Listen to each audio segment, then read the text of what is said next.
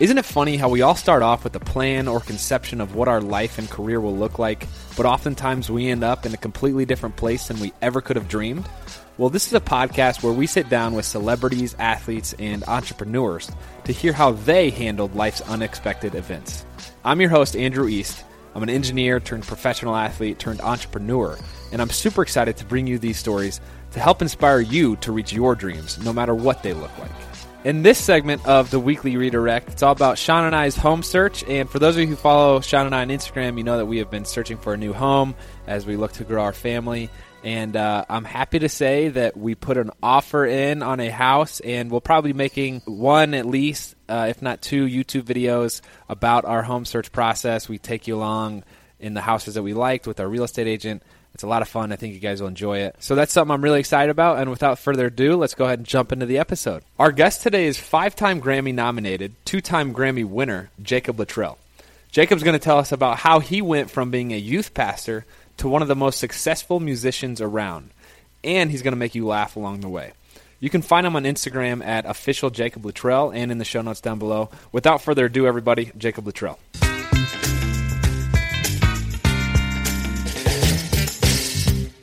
Jacob, thank you for joining us. Hey, buddy. Super excited you can make it on. Good to be here.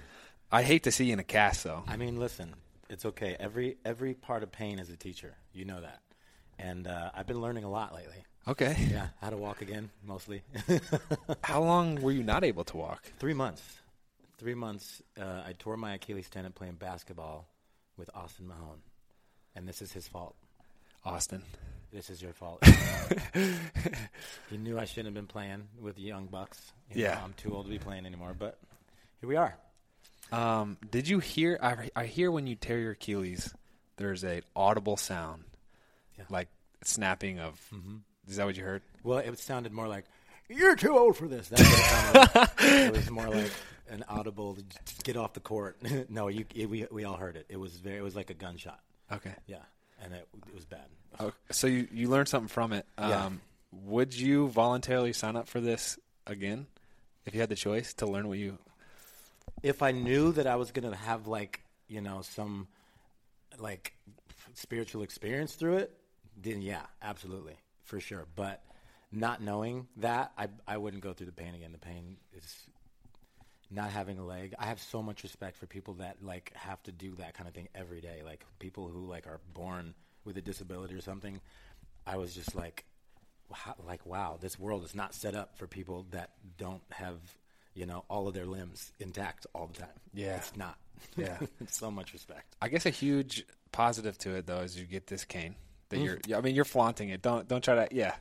What cane? You're really showing it off. Don't act like you're not. Oh, my gosh. I've had so many people tell me, listen, you just need to keep the cane.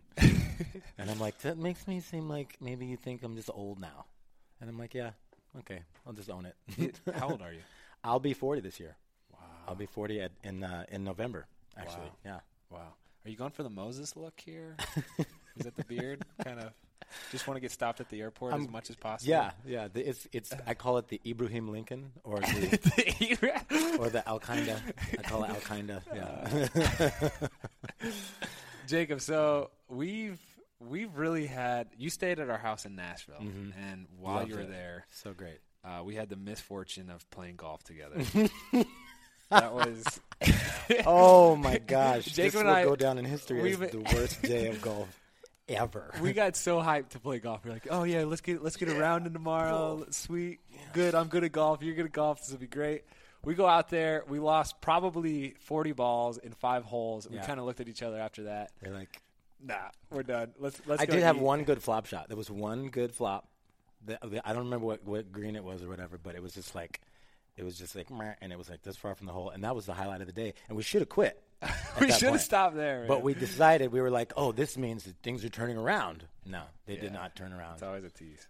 Oh, but bad. When we were golfing and while you were staying at our house, we had some really good conversations, got to get to know you. Yeah. Our relationship started as a result of the gymnastics tour in 2016. Sean was introduced to you. Yeah. And literally loved you right off the bat. I was kind of freaked out. I was like, she kept talking about Jacob.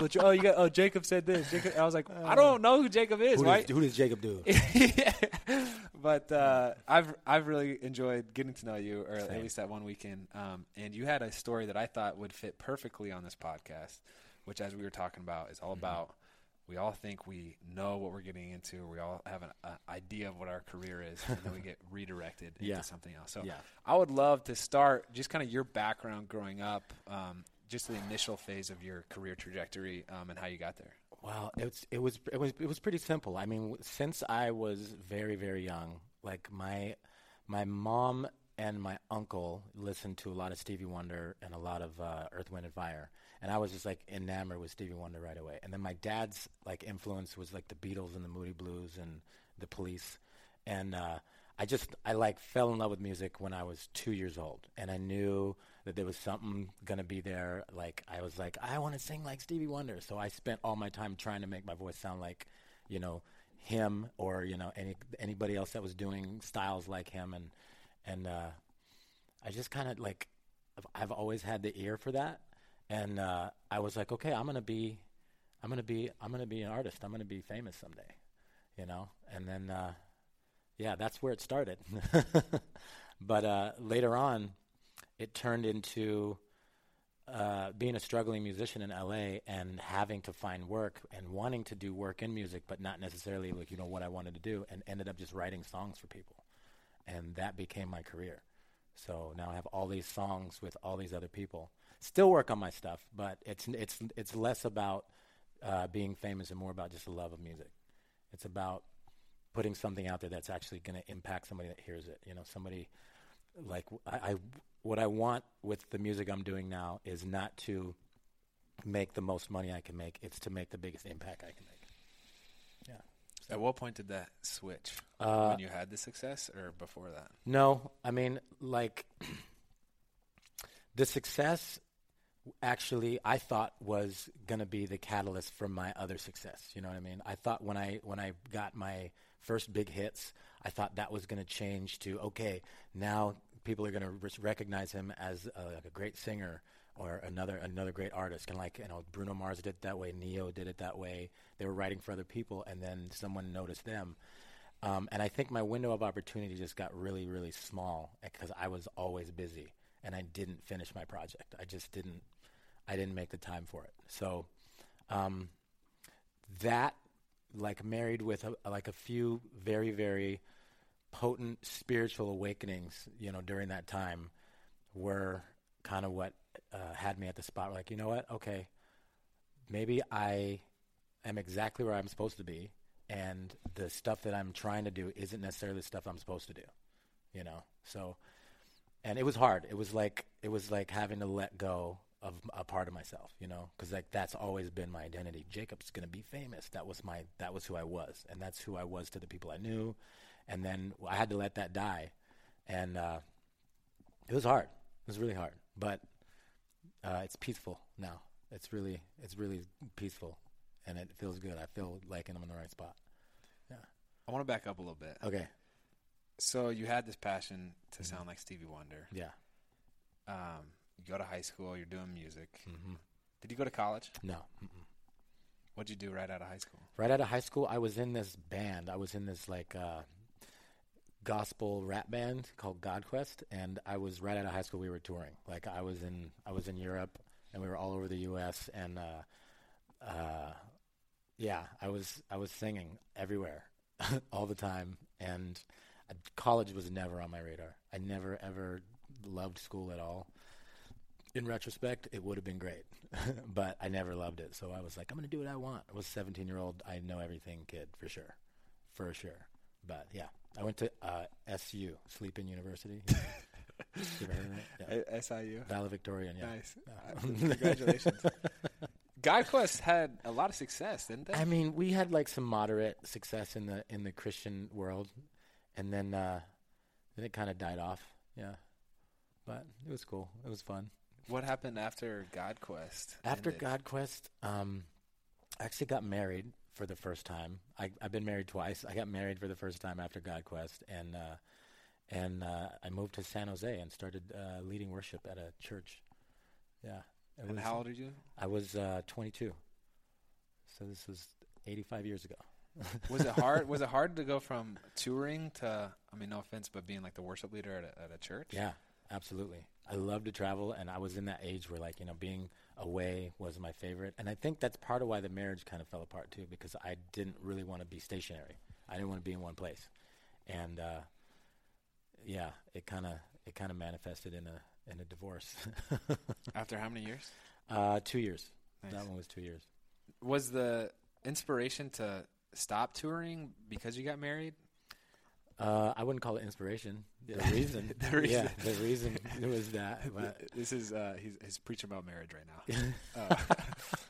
I've been learning this in my relationship with Sean. Yeah, it's not so much a choice as it is. Yeah, I mean, yeah, at that time, I knew nothing about myself at that time. I knew nothing about the difference between choice and decision. I knew nothing about like sacrifice. I just knew. I'm supposed to be happy in marriage and my life, and it just created a fight. But man, hindsight is 20/20. Well, what do you mean? I mean, like, if I had just made a choice to say, just focus on family, just family, then I believe that all the other stuff would have come. You know what I mean? Like, just focus on family and really give my all to the marriage and that part of my, my life. The music was always going to be there. It was always going to be there. And I was always doing music wherever I was anyway. And that was like a vehicle that took me places. It could have taken the whole family places, but instead I separated the two and I made them, like, I played them against each other. And I was like, I can't like be in music and then take care of my family at the same time and always be around. And I totally could have. You just have to create it, and I didn't know how yet. So it's so interesting. I'm watching a National Geographic series, Genius. I'm not sure if you heard of it. It's really good. They did one on Einstein, one on Picasso, and it's insight into these really talented genius people. Mm-hmm. And in both so far, they've referenced the concept that you can't have a successful family and a successful career, which is I feel like that's a common, I would say, misbelief. I agree. Yeah, it's definitely a misbelief, because it really, like, first of all, it depends on how you create it. If you really want something and you lay it out, the way that you communicate with the universe is going to dictate how it comes to you. You know what I mean? Yeah. And whatever that means to you, like, some people would call God the universe. Some people would call the universe, their spiritual ground or whatever. But, how you communicate with your deity and how you, like the book, The Secret. If you manifest that stuff, what you put out there is what's going to come back to you. If you put out there, I want career and family, that's what's coming back to you. But you just got to put it out powerfully. That's it. You just got to communicate, talk, say it out loud. Yeah. Write it down. Live it, be it.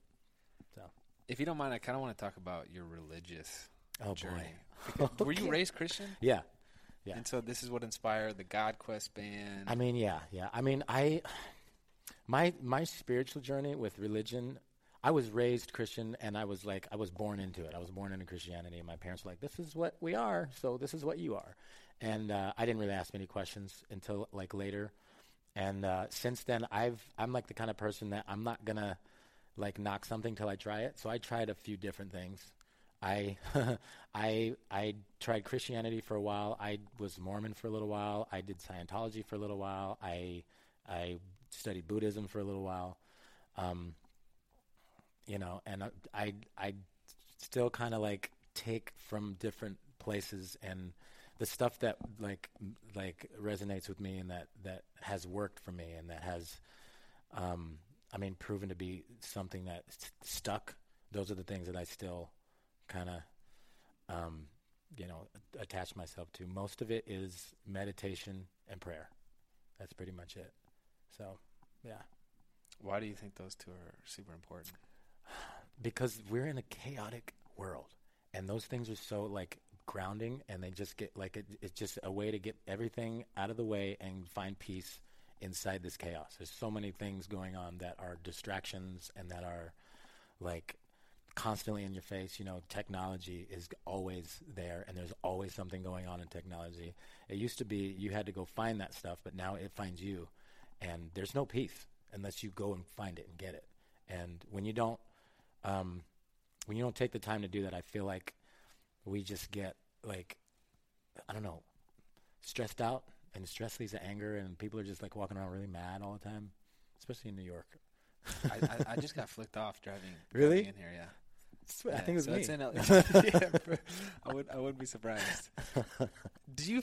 So I was born and raised super conservative Christian, and I feel like I'm really at the age now where like I'm trying to firm up my faith, or I'm asking the questions that really matter. Yeah.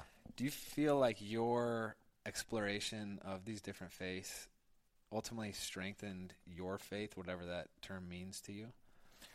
That's a really good question. I feel like, for me, yes, I feel like it did strengthen my faith. I don't know if it strengthened my faith in what I started off believing in, but I also do believe that, you know, like all of these different religions and all these different, you know, ways of finding your spirituality, they all lead to the same thing.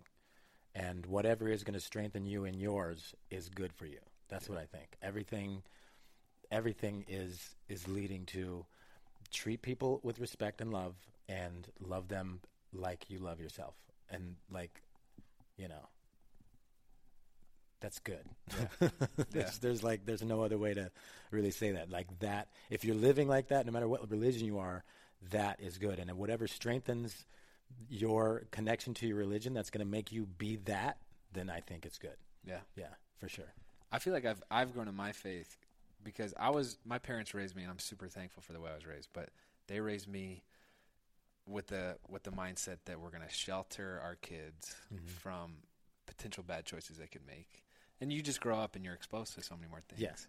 Yeah, for sure. That now I feel like I am able to choose acts that reinforce my faith as opposed to not be exposed to them, which I think is a stronger concept. Yeah. But I've been really on this mental journey because I spent some time in Utah recently, and it's a very strong Mormon culture there, and you get this sense that obviously, you know, you're born into it, you're raised in it, and you're not exposed to much else because everybody else is your same religion. And it's just very interesting to contrast that with a place like LA, which now Sean and I we've been here like a year, and you get exposed to everything out here. Everything. Yeah, for sure. You spent a good amount of time in both Utah, and now you live in LA. Yeah. Tell me about your time in Utah. It was cold. It was really cold. Were you in Salt Lake City? No, I was near Salt. I was in a place called Lehi. Okay. Anybody from Utah or near Salt Lake would say, "Why were you in Lehi?" It was my second marriage, and I was doing the family thing, and it was my time there. There was really, really amazing things about it, and really, really horrible things about it for me. And it felt like part of it felt like a prison. I was just like stuck in this place where I didn't really have an outlet for what I wanted to do. I had an outlet, but it wasn't enough. It wasn't enough for me. I love Utah. I love to visit. I love beautiful. I love to play golf out there. When this heals up, we should go play in Utah. There's some courses there. I don't know. We didn't have luck the first time. I mean, that was the first time. Now I'm injured, and I've learned so much about myself. We'll probably be way better. What voice is this? I'm curious. I don't know. It's a new character I'm working on. Sometimes he can't look you right in the eye. Stop. If you can't see, he's crossing his eyes right now. I've never seen. Oh, you can see it. It's great. You can see it. No, but yeah, Utah was great, and it wasn't at the same time. I love Utah. I never want to live there again, ever. Did you learn? Was your mindset into your second marriage the same or different?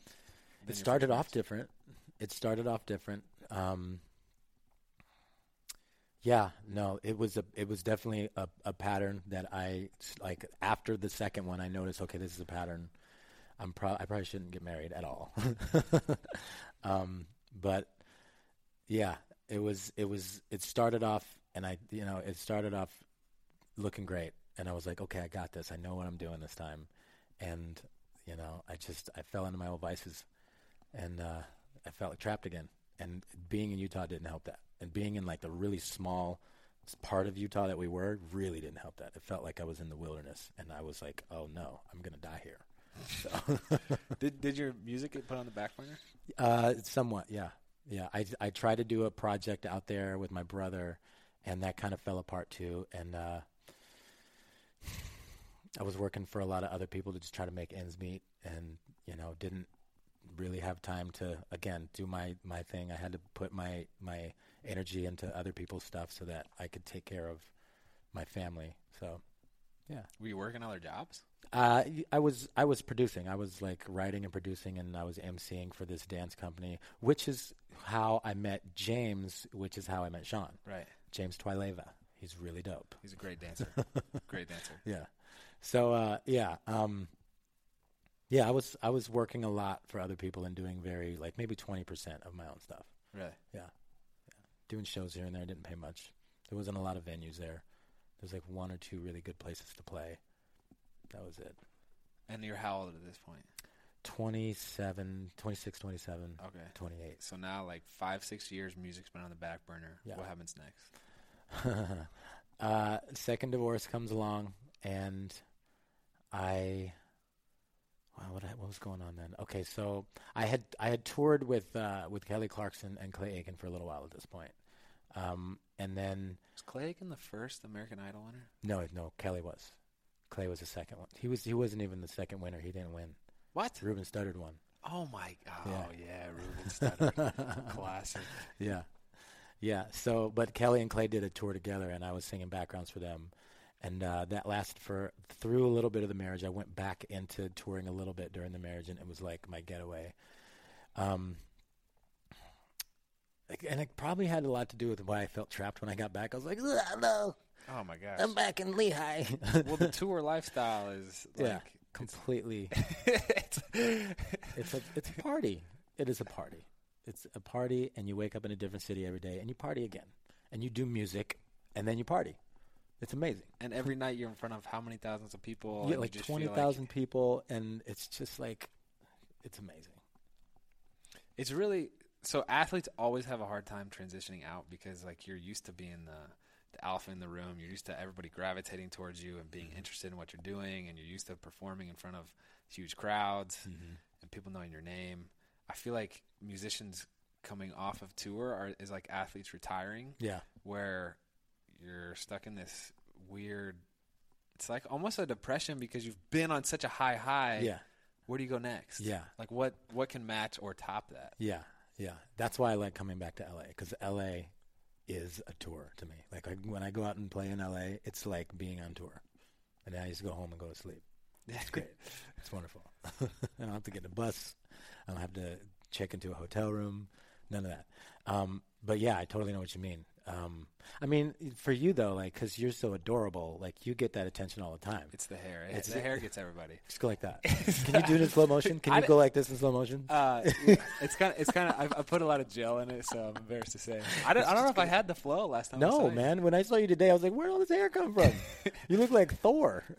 I won't let you take off your hat. I mean, no, you don't want to see what's on here. There's a reason I'm wearing the hat, guys. I recently have accepted the fact that I am really balding, like a lot. So I feel like you're one of the dudes that can rock the look, though. Yeah, like if I am consistent on cutting it, for sure. 100%. But I'm lazy. 100%. I'm lazy.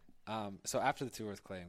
Yeah, after tour with Kelly and Clay, then I after the divorce go back to LA and I say, okay, I am putting all my energy, 105% into artistry. I'm doing it. I'll sleep on couches. I think I slept on like 7 couches in the first year of coming back to LA. And I played in as many places as possible, and I just made sure I was seen doing music in as many ways as possible, in as many places as possible. And that actually opened so many doors for me. One of them being, I was playing at this jazz club that it was every Thursday night, and it was like star-studded. Like people would come in from everywhere all the time, like every star you can think of. Prince came in one night and listened to us, and this one guy that used to put together bands for artists came in. His name was Barry Squire. He came in and said, "Hey, there's this guy looking for keyboard programmers. I saw you playing keys. You know, I know you from the scene. You should go audition for this guy." And I went and auditioned. I didn't really know what the audition was. I just knew I needed money, and so it was probably a job. I needed to do everything I could. That was my mindset at the time. You know, I'm not going to say no to an audition. So I went. I brought some music. I brought my keyboard. I played some stuff. I sang some stuff, and then I played some of the stuff I had written. And it turned out to be Mike Karen, who is he was head A&R at Atlantic, and now he's got his own publishing company called APG, and they offered me some jobs. They didn't offer me a deal, but they offered me some jobs. Like the first session I had professionally was with Travis Barker, and I was like playing keyboard while Travis Barker was like trying to work his album out. And I was like, I don't know where I am right now, but this is awesome.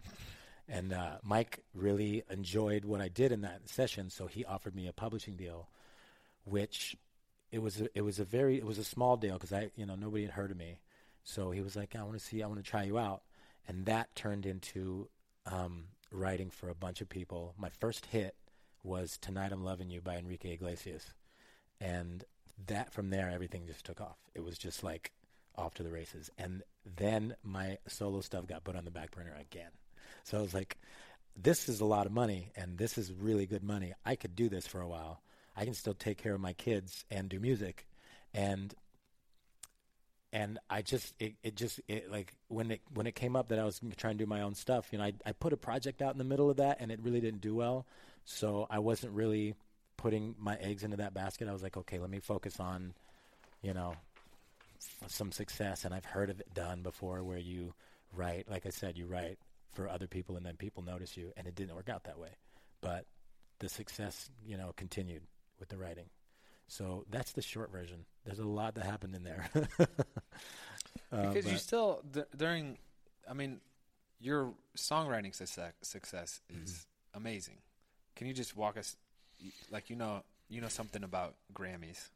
I mean, right? I know a little bit about Grammys, not the ones I want yet, but yeah, like, I don't know, man. I've always had like an ear for every type of music, and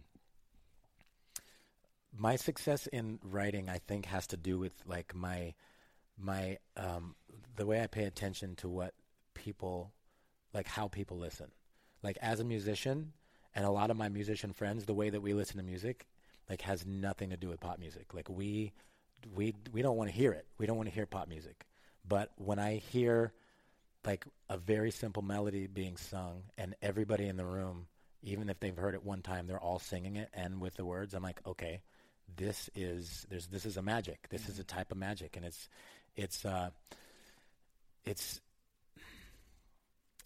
nursery rhymes and nostalgia.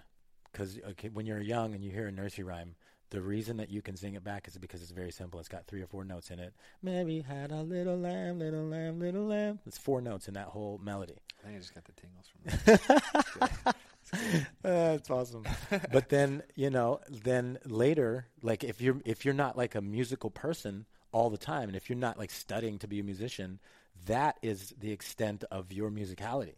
So when that comes back to you, you can sing it back and you feel like you're a part of it. Pop music. That's when pop music happens. And I love it and I hate it. But my success comes from knowing how people listen to music. And when I write a song, I want to sing all the notes. I want to go and like do all kinds of runs and stuff, because that's how I sing. But people don't want to hear all that all the time. There's places for it, but for the most part, they want to hear a simple melody that they can feel connected to. And that's really like, it really comes to people just want to feel connected to something.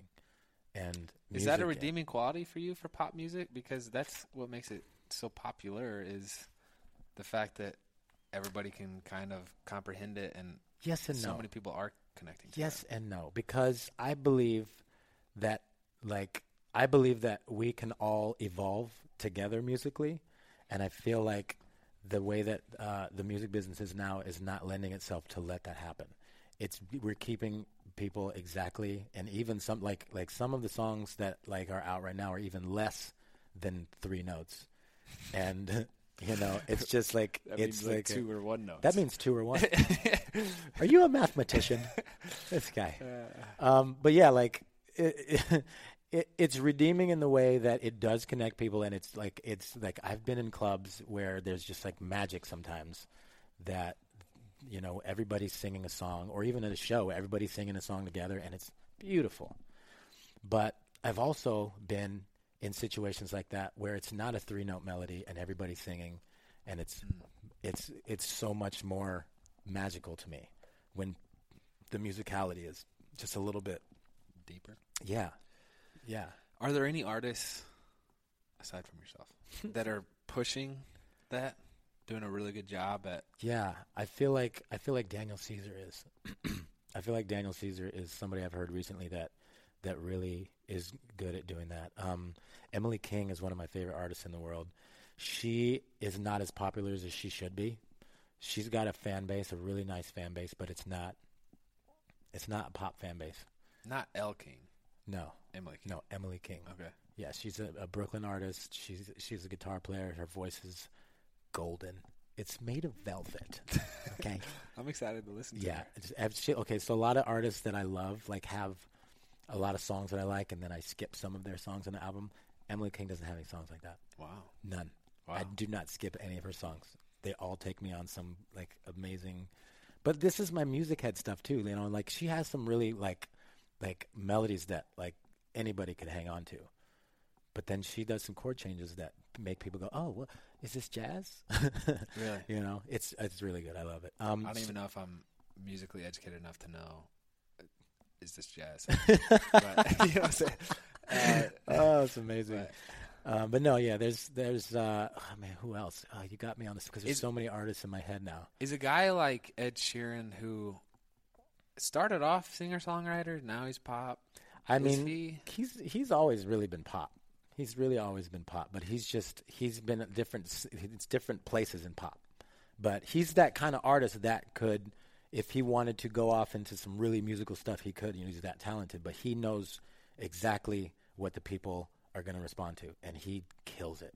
Are you saying like so? Pop is really limiting music to like this very thin boundary. Well, yeah, pop because pop is popular music, and whatever is popular this week may not be popular next week, but they're both still popular. You know what I mean?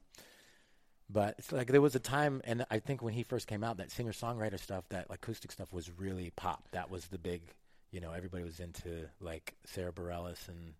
I like her. Yeah, me too. She's great. I've always been confused why singer-songwriter has been its own genre, because it's like, well, can't a singer and songwriter be for any genre? You know what I'm saying? Yeah. Is it when that's a genre? Don't get me started on genres, man. Is it genres? Why? Because every artist will tell you that they hate the question. So what genre are you? So I'm music. Okay, it's music. You either like it or you don't. There's music you like and there's music you don't. And genres is just a way to compartmentalize everything and go, okay, we're going to put you in a box over here, and we're going to put this box here, and we're going to have everything organized. We don't need that. We don't need to organize it. Just if you like it, you like it. If you don't, you don't. Yeah, every music is singer-songwriter. If there's singing in it and a songwriter wrote it, yes, you're absolutely right about that. And people ask me all the time, what style is your album that's coming out? I have an album coming out, by the way. I'm excited. He has one of my favorite songs on there. Can I say it? Can I say the name of it? Yeah. Something Better is like one of legitimately my favorite songs. The album Beautiful piano. Thank you, man. Oh my gosh. Thank you. The album is going to be called The Stupidity of Validity, and it's been a 7-year labor of love for me, and I cannot wait to share it because it literally is like a story from beginning to end of unconsciousness to consciousness in some sort of a story form. It's really beautiful, and I really can't express how much I can't wait to share it with everybody, or whoever wants to have it shared with them. But people ask me all the time, so what style is it? And I'd like have to switch my mindset from that, that annoyed guy who's like, it's music, leave it alone. And I have to, okay, Let me speak to you in a language that you'll understand. Yeah. And tell them it's like if the Beatles and Stevie Wonder got together and asked Timberland to do drums for them, that's what it sounds like. It's a lot of live strings and a lot of like poppy hook melodies, but a lot of like musical changes that are kind of unexpected. It's a journey. It is absolutely a journey. So, yeah. Is this do you still have the desire to be famous? Like, is this an attempt, or are you? I feel like that's always going to be with me, but this is not an attempt to be famous. No, I've found peace in something else. I've like the connection that I'm making with the people that are in my life and the people I care about. That's what drives me now, and I feel like this is going to connect people to each other. I feel like it's going to connect them to themselves, and what I found was that I wasn't really able to connect with people on a level that I am now until I connected with myself and like really found out who I was and really like took real time to find out exactly who I was and who I wanted to be. And those are two different things, and how do I, bridge the gap between those two things? And this album and this project, I feel like my desire for it is for it just to be heard. Like I don't need to make a bunch of money off of it. It would be nice. Money's great. But what I need for it to do is just to travel. I need it to travel into the ears of as many people as possible. And if being famous happens out of that, then great. But that's not my MO anymore. It's definitely still there. It's definitely still like, maybe this will, because that's been a part of my life, like I said, for my whole life. But I'm not connected to it so hard that I'll do anything for it. You know what I mean? I'm not going to sell myself short. I'm not going to sell out to doing something I don't agree with to get there. And I agree with everything on this album. Everything. I actually hate the way I phrased that question because you are famous. Dude, your respect in the music industry is amazing. Thank you. Name off some of the people you've written songs for. Enrique Iglesias, Timbaland, David Guetta, Justin Bieber, Jason Derulo, Ziggy Marley, All Time Low, Sean Kingston, Kehlani, you have a Skylar song Grey. with Snoop Dogg. Snoop Dogg, yeah. Snoop. Great song, check it out. That's only. Yeah. So fun. It's great. It was a fun one. Oh man, Akon, Flo Rida, Sia. Is this a manifestation of your childhood dream? Like you're there. You're at the peak. I What guess else? to a certain extent, yeah. I mean, like my childhood dream was just to like be in front of people singing, and I get to do that all the time. The opportunity to have worked with so many legends never even crossed my mind. It wasn't on my radar. Writing for other people was never on my radar. And when it came up, it was like, oh, this is awesome, and it's just happening. And I honestly, it kind of felt like I was in the middle of it and looked back and went, oh wow, did that all just go down? Is that real? It's been a crazy journey. It's been an absolutely insane journey, and I am so grateful for it. I'm absolutely, and I really do get to work with some of the best people in music. It's crazy. It's absolutely bananas to me. It's amazing. There's that character again. So I just finished a book called The War of Art. Yes. Very, Pressfield. very, yeah. Amazing. And in the book, he talks about the creative process and the difficulty of the creative process. It speaks about this concept of resistance that we have, where it's like, it seems like everything is fighting against you while you're in this creative process. I want to know what is your creative process? That's a big one, because I have a lot of different creative processes. When you're sitting down to write a song, I'm sitting down to write a song for me or for somebody else. Let's get specific. Okay, the one you love doing. The one I love doing. So when I'm sitting down to write a song that say I would put on a project of mine, I go concept first. I go, okay, what do I want this song to be about? And then I just start talking about it.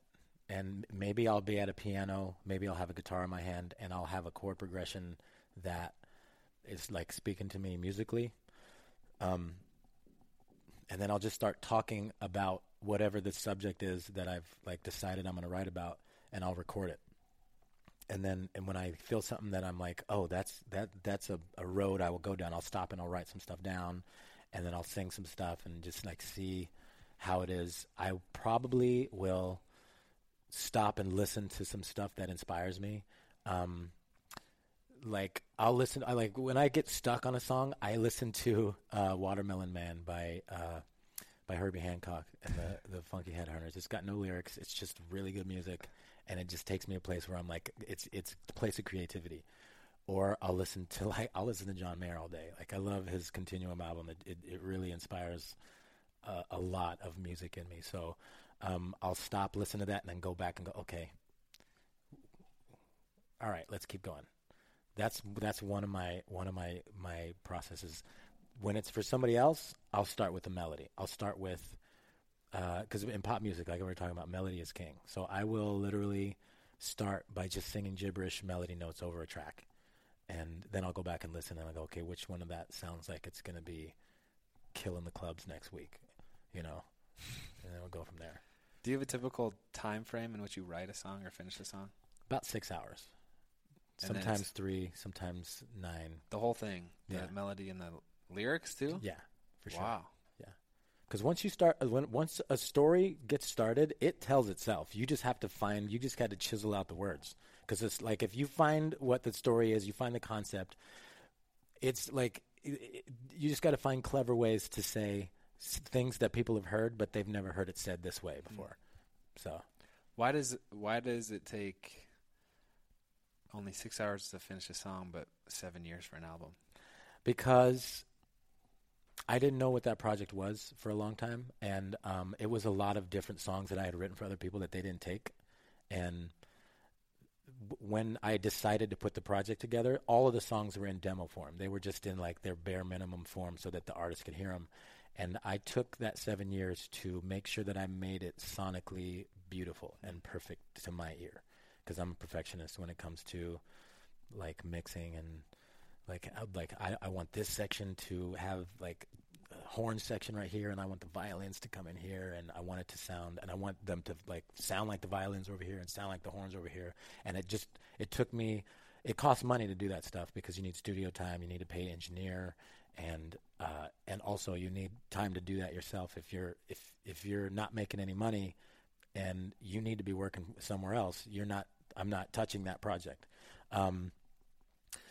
In the middle of that, I tried to make a movie around it, and that kind of like died very quickly, and that kind of set me back a little bit. And I was like, okay, I need to step away from this project. It was really connected to this ex-girlfriend I had.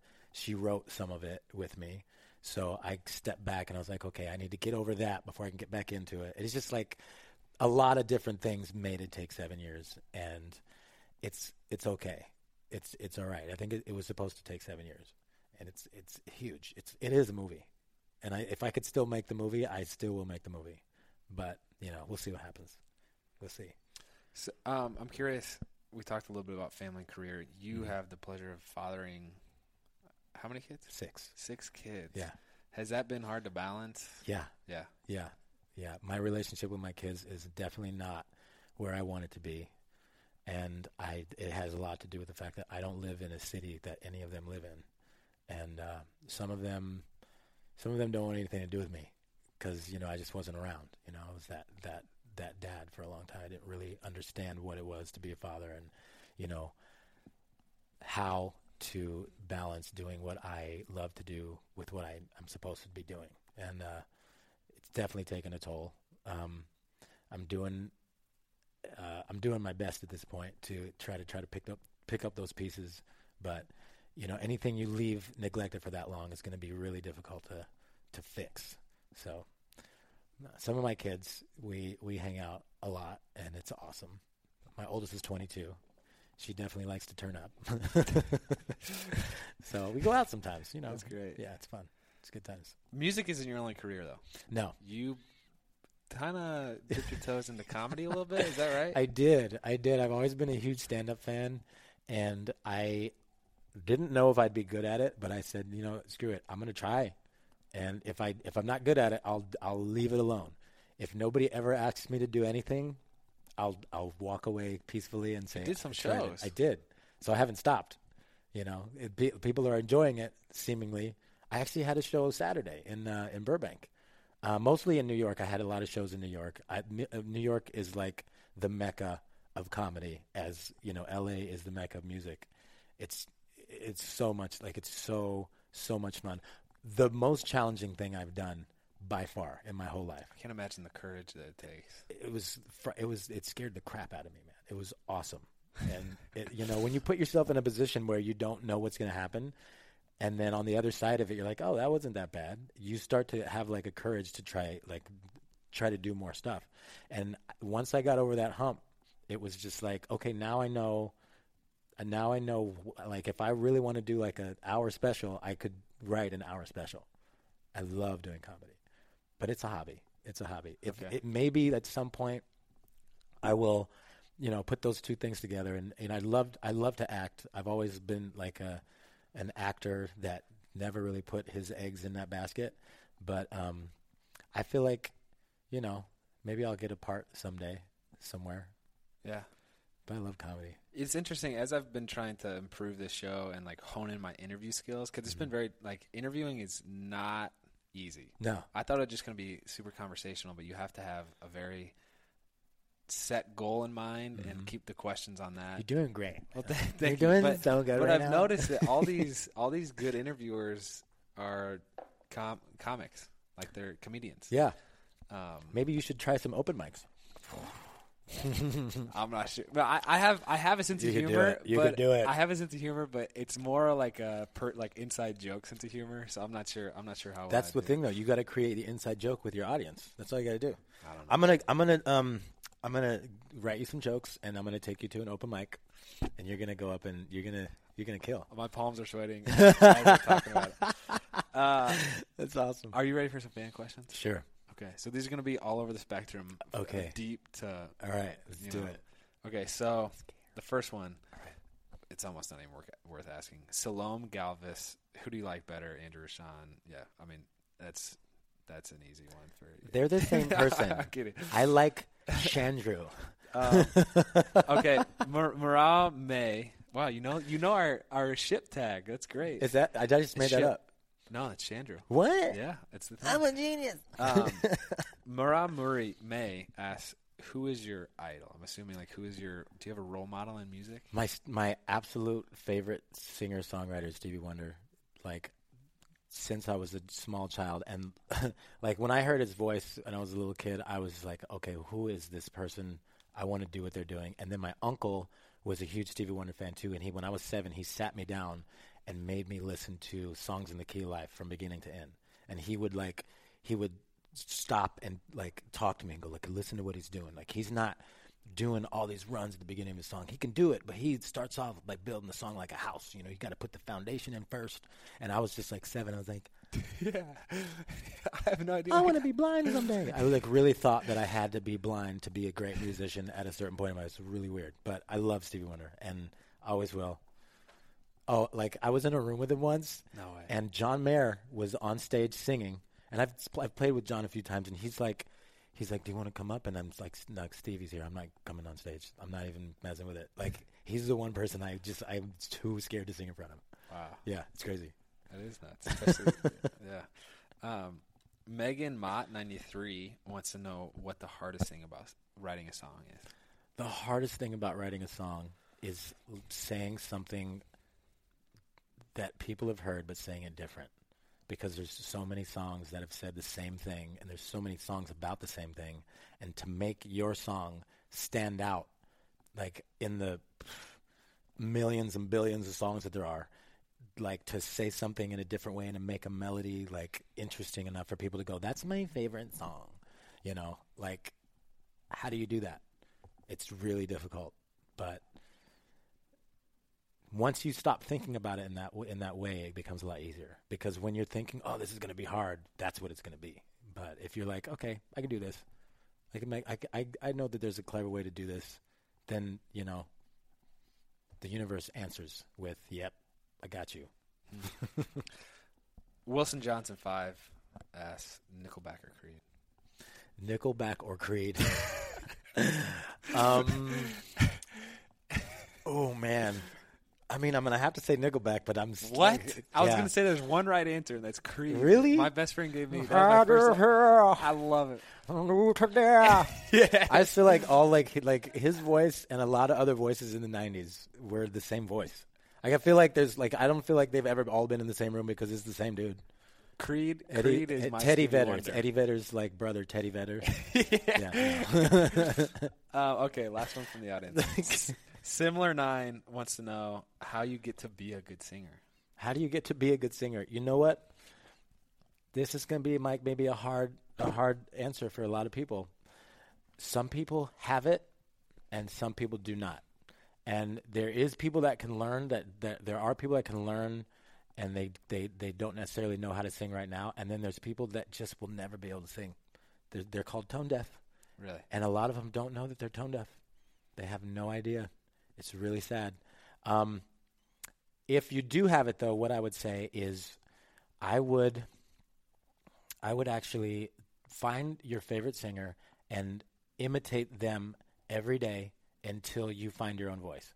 And just try to use your ear to make your notes match their notes as much as possible. Find a vocal coach. Vocal coaches are really good at getting people to use their ear, and because the biggest part about singing is listening, and a lot of people think, oh, if I'm singing, I'm not listening. Well, if you're not listening, you're not singing. If you're not listening, you shouldn't even be around music at all. So yeah, listening is find a vocal coach. You're gonna be fine unless you don't have it. It's hard to tell people, but I can't sugarcoat it. Some people should never sing. Is it so? Say I'm not tone deaf. Say I'm one of those people that could potentially sing. You can carry a tune. Which, Sean, I'll tell you that I do try to sing. Yeah. And I'm not tone deaf. I actually can match the notes. Oh. If I was gonna practice every day, am I gonna get twice as good? Am I gonna get 10% better? Like, there's no way to gauge that. Really? Yeah. There's no way to gauge that. It has to do with how you learn and how fast you learn in that way, and finding your best way to learn. It's kind of like a public school thing. Like, a lot of kids were told that they had learning disabilities, but they didn't. They just didn't learn the way that the teacher was teaching. If you find your way of learning, you'll know, because you'll see results faster. So you just got to try a lot of different things. And I think that for you, it's just keep listening to something better. And singing it. You guys will find out. Check out his album when it comes out.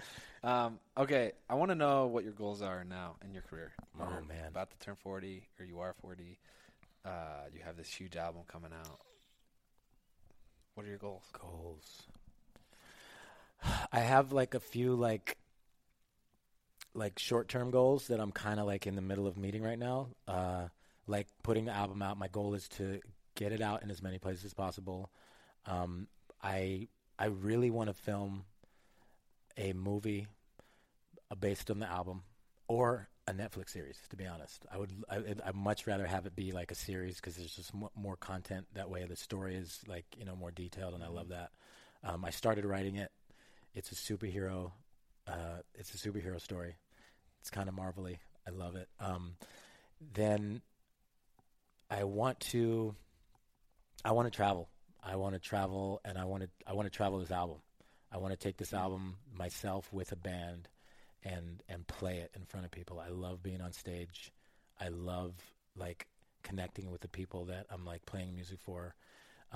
If I don't get to do that, it's okay. But I really after the album comes out, I think I'm going to put some eggs into that basket. I want to accept a Grammy for something off my own album. I really want to go up on stage and say thank you to everybody that helped me on this project. It was a huge amount of people. I want to. That would be a huge milestone. How many times have you been nominated? I've been nominated 5 times, and I've won 2. So, which is cool. But it's somebody else accepting that award, and it's awesome to be a part of that that club, but I want to be a part of that other club too. You know, those are very tangible goals. I like them. Yeah. One question I always ask, I feel like no success happens without a solid group of supportive community around you. Who's your team? My team. Day in and day out. Day in and day out. Or maybe in your industry there's no such well, thing. There is. I have a very small team at this point. It kind of whittled down. JP, Juan Negretti, he's my executive producer on the album. He's been biggest part of my team. John Armstrong, he's mastering my project. He's always been around and supportive, and he's like helped engineer a lot of that stuff. My immediate support system, Summer Monnier, is just like one of the most supportive, and she's rooting for me all the time. Clara C is an artist that has always like just been ready to tell people that they should listen to my stuff. You do the same thing, apparently. Thomas Drayton, he's a bass player and a really good friend. He plays bass for Childish Gambino. He's always been somebody I could call when things are great and when things are not great. I can call him anytime and go, hey, I want to talk. And he's just like, what's up, man? I got you. You're my brother. I know I'm going to forget a lot of people, and I'm going to make some people upset. You're practicing your Grammy award. I just want to thank. It's great. A lot of people at APG have been supportive. A lot of the producers and a lot of the executives there, just kind of supporting the letting me take 3 months off from writing pop music to just go and find myself in comedy or finish my album. Man, there's a lot of people. It's weird. I feel like we both kind of have this complex, and maybe it's just a human condition. In my football career, I still don't think I've reached success. But I've realized it's like this treadmill where when I was a little kid, I really only wanted to play college football. Mm-hmm. And then the NFL happened, and I started, it's important to always set higher and higher goals. Yeah, for sure. But defining success for me has really been a main objective, because my NFL career has not been successful by most people's standards. But for me, it's like, man, I've had to honestly readjust, because I realized, okay, it wasn't my goal initially, but then it was my goal to make a team. Yeah. And then I've signed 7 contracts now. Wow. But still haven't played in a regular season game. So now that's my goal. But I've realized you're always going to continue to up the game. So I'm curious, what is your definition of success? I used to be something different. Like you're saying, you redefine what it is a lot. And, I guess before about 4 years ago, I had this picture in my head that success was, okay, I'm making residual checks from multiple places, and I have a big house, and I don't really quote unquote work. I just do music for a living. I have a studio, and my playtime is how I make money. And then I don't know, I got slapped in the face with who I actually was, and finding out, how to be like a more powerful human being for the people in my life instead of just myself. And I'd redefined what success was at that point. For me, success is impacting people in a powerful way for positive. And it sounds really cliche and simple, but like money is a certain type of success if you give power to money. But money isn't the only power. Love is literally the most powerful thing in the world.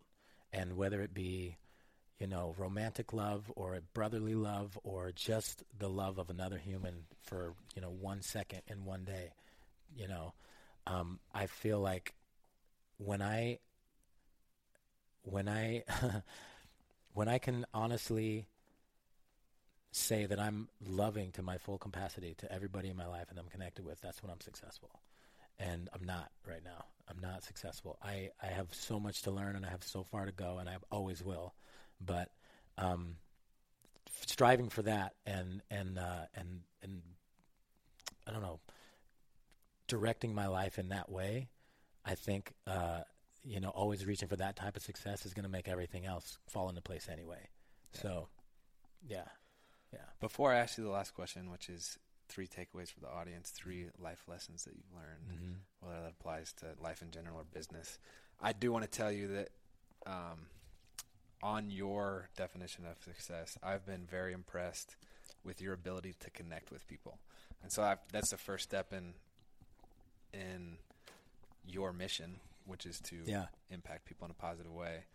And so props to you. No, seriously, man. Seriously. You're great at that. This wasn't supposed to be a crying interview. Thank you. But now the last question. Okay. 3 takeaways. 3 takeaways. The first thing I would say,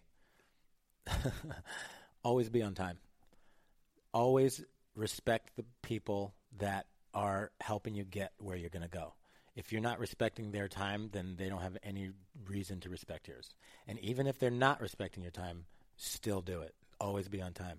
Being punctual, it sounds stupid and simple to some people, but it's the beginning of setting yourself up as someone with integrity. Like if you say you're going to be somewhere at 4 o'clock, be there at 5:50. You know what I mean? And you'll be the person that is reliable in that way, and it just branches out from there. The second thing I would say is play to your strengths. Play to your strengths. If you are a mouthpiece, be a mouthpiece. You're a mouthpiece. You are a very articulate, very charismatic individual, and you're playing to your strength, man. You're like you were saying, you were like all these guys that do interviews are comedians, but you don't necessarily need to do that. You're like really, smooth. It's very comfortable. Maybe it's because we love each other, but it's the hair. It's probably your hair. But play to your strengths. Like we were talking about the people that are tone deaf that want to be singers. You can love music and be in music and be in different parts of music that aren't singing, but play to your strengths. Find out what they are. The third one is, it's harder to say. It's do everything in love. Don't do everything for yourself, because at the end of the day, the people in your life are what make your life.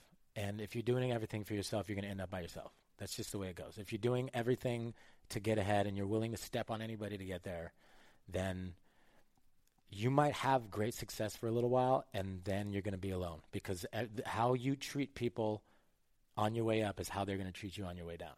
So show love and show respect. That's it. Wow. Jacob, love your story. Love your perspective. Appreciate you being on the show, man. Thanks for having me, man. It's just been awesome. It's so much fun. Thanks again. Love hanging out with you. Miss you, bro. I know.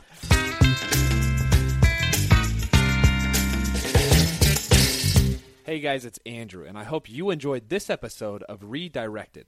If you find this podcast valuable, there are a lot of ways you can support it. You can review it on iTunes or Stitcher, or whatever platform you happen to listen from. You can share it with your friends on social media, blogs, or on your own podcast. Also, head over to andrewdeast.com for more information and to request your favorite celebrity, entrepreneur, athlete, or anyone else who inspires you. And while you're at my site, be sure to sign up for my newsletter so you can get updates on other fun stuff going on. Also, you guys know I love connecting with you, so if you want to reach out to me directly on Instagram or Twitter, my handle is @AndrewDEast. Thanks again, and we hope to see you next time on Redirected.